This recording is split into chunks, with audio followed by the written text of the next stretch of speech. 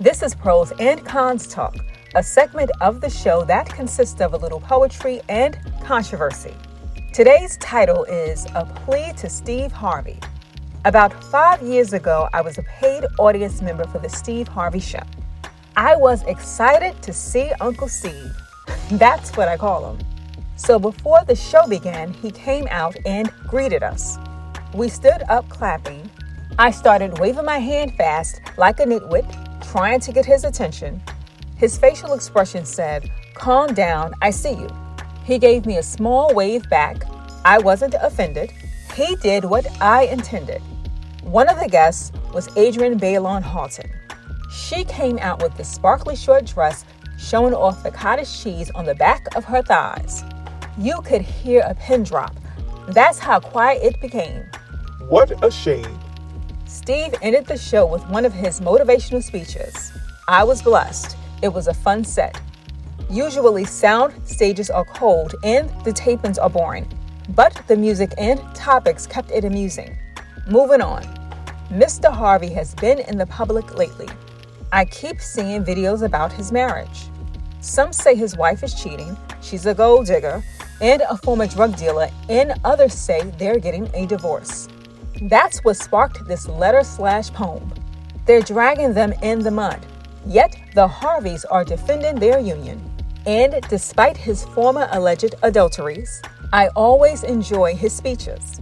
I've read 2 of his books and love hearing his dating tips. Except for the 90-day rule. I think it's stupid. But I can spit out the bones and chew the meat, if you know what I mean. Plus, he's the Family Feud king. I used to rush to my local laundromat to watch episodes from 6 to 8 p.m. on Fridays. I'd laugh at the screen.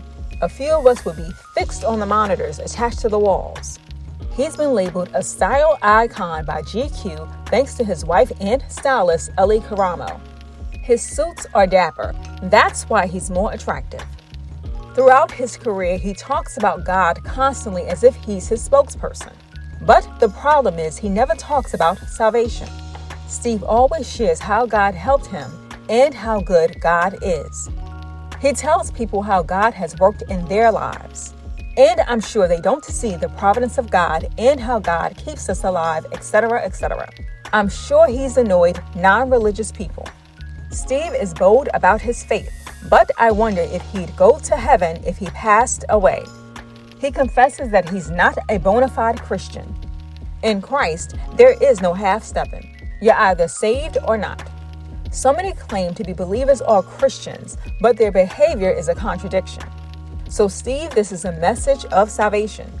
God is calling you to repentance. You know the scriptures, you quote them often. Please don't let your lifestyle keep you from having a true relationship with Jesus Christ. Steve said there's more than one way to God and even supported the idea of Chrislam, Christianity plus Islam. And that's another reason for this plea. Let's not be deceived. Some people say God knows my heart. Yes, it's desperately wicked. Jeremiah 17:9. What's stopping you from having a relationship with God?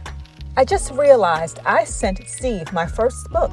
Hopefully he received it at the studio. Check it out on Amazon.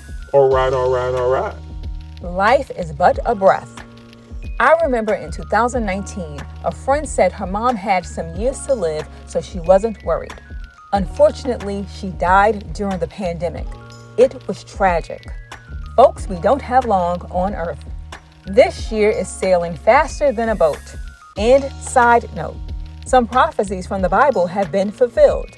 I shared one recently with my brother after he told me that lanternflies are infiltrating New York City and laying eggs and destroying vegetation. That sounds like Luke 21, verse 11. There will be great earthquakes and in various places, famines and pestilences, and there will be terrors and great signs from heaven. My message isn't for Steve alone, but for all of us. Please get your affairs straight and get to know your maker. I say that often. I'm sorry for being long-winded again. No man is an island. Any man's death diminishes me because I am involved in mankind. Some words from the famous poem by John Donne. And that's all she wrote.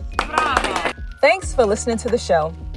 I hope to see you next time on Pros and Cons Talk.